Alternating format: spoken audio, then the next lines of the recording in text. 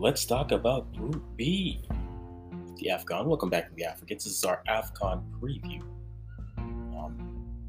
Going through all the groups and seeing a question. 24 questions is the goal, and we're going to go through it there. So, yesterday we have Group A. That's done. Let's take a look at Group B here. Group B has, again, 4 interesting countries to go through. We have Senegal, Zimbabwe, Guinea, and Malawi. I think this group definitely has names on the bigger stage, but also on the smaller stage as well.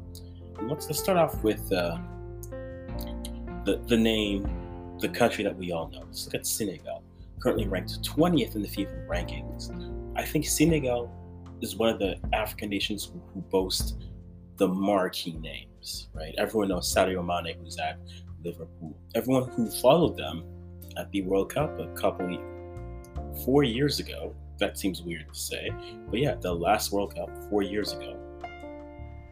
They've been able to really do well and play well. And I think with Cisse coming back as the manager, I think with Senegal, the question I look at Senegal as that team similar to how I looked at Ghana in the late 2000s and the early 2010s, right? Where they had all, I'm Ghanaian. If you didn't know this, don't worry. It'll be sober when I talk about my team. But they had all the names playing in the leagues, right? You had Asamoah Gyan, who was a little bit in Sunderland. You had Michael Essien. You had Stephen Appiah, Suleiman Tari, Stephen Appiah, all these names, but they couldn't put it together for some reason. They can never put it together and get that win. Coming close, but never actually getting that win. A lot of top 4 finishes, but no wins. Is this the last hurrah for Senegal? I don't know. I feel the question for Senegal is, will their big players be able to produce at this stage?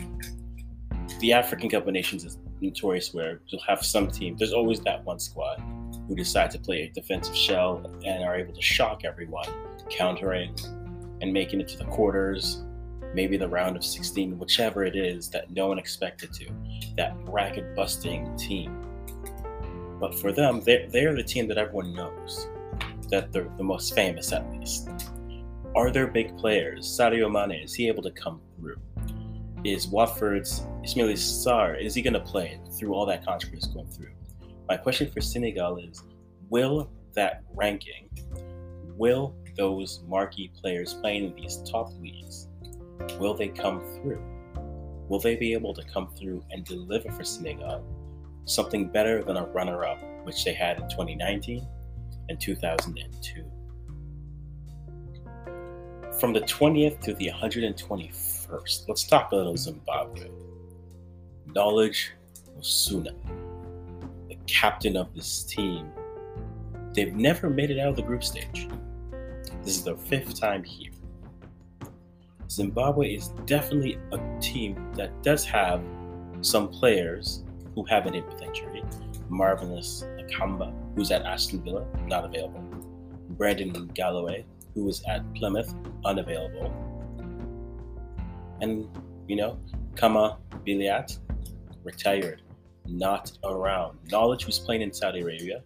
And the Leon Ford, Tino Kadiwere. Probably the biggest names you're going to know on this squad. They haven't done anything since beating Ghana 2-1. You remember that game? Me too.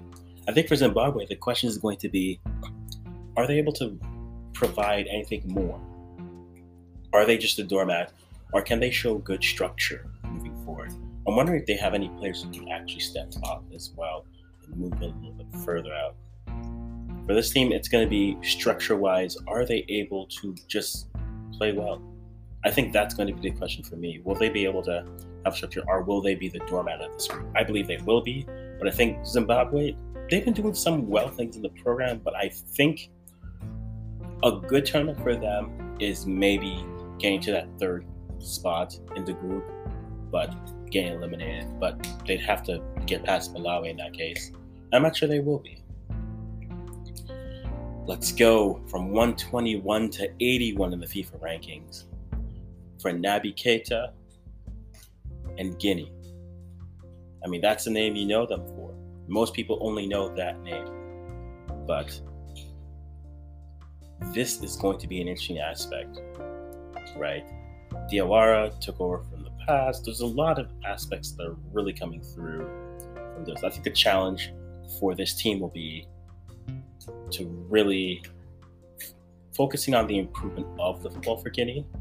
I think they are still, because they have some good players like Naby coming through, it really does open the door for them. However, I do think a team like Guinea, we know Naby Keita is the player that is going to be there, but ultimately, can they get more support? We are always having these conversations about, are teams able to get more support from their big players? Their big players being that, right? What are they able to do? We know that there's Naby Keita, but can we get anything else out of from the forward line, especially? I'm looking specifically at Jose Kante, who's playing overseas, but then also players like Morgan, who's playing at Paris FC, and then Mohamed Bayo, who's at Clermont, both in the French league. Can they get some more support in that forward ranking to be able to really get some results and some points? Because I think Keita can hold it up, but similar to other teams, set secondary scoring. That's really going to be important for the squad. So I think for them, with Diawara taking over as coach, as a former international, I think it'll give some confidence for the team. But I think what they really do need is the ability to get that additional secondary scoring to come through to really support the squad as they go through. Last, but certainly not least, ranked 129th, making their third appearance, is Malawi. Their captain, John Bandas, had a okay year this way. The Flames, as they're known, are an interesting team that can come. They can beat the likes of Zimbabwe and Guinea, but this group is not wide open, but there's only one clear thing in this group, and that is Senegal should move forward. I think everything else wouldn't be a surprise for the groups moving forward. So I think that is their manager is speaking a little bit more to actually not putting high expectations because of the group that they're in. Again, Guinea can go either way. The same with Malawi as well as Zimbabwe. I think they do have an opportunity to get second and move on, but I think it's about making small steps as they move forward. I think they have the opportunity to finish in this group in the top two, but I think they can easily finish last here. So looking at the squads overall, I think Senegal is definitely finishing number one in this group. While I do believe, just based off of name recognition, one would assume you want to put Guinea in at number two.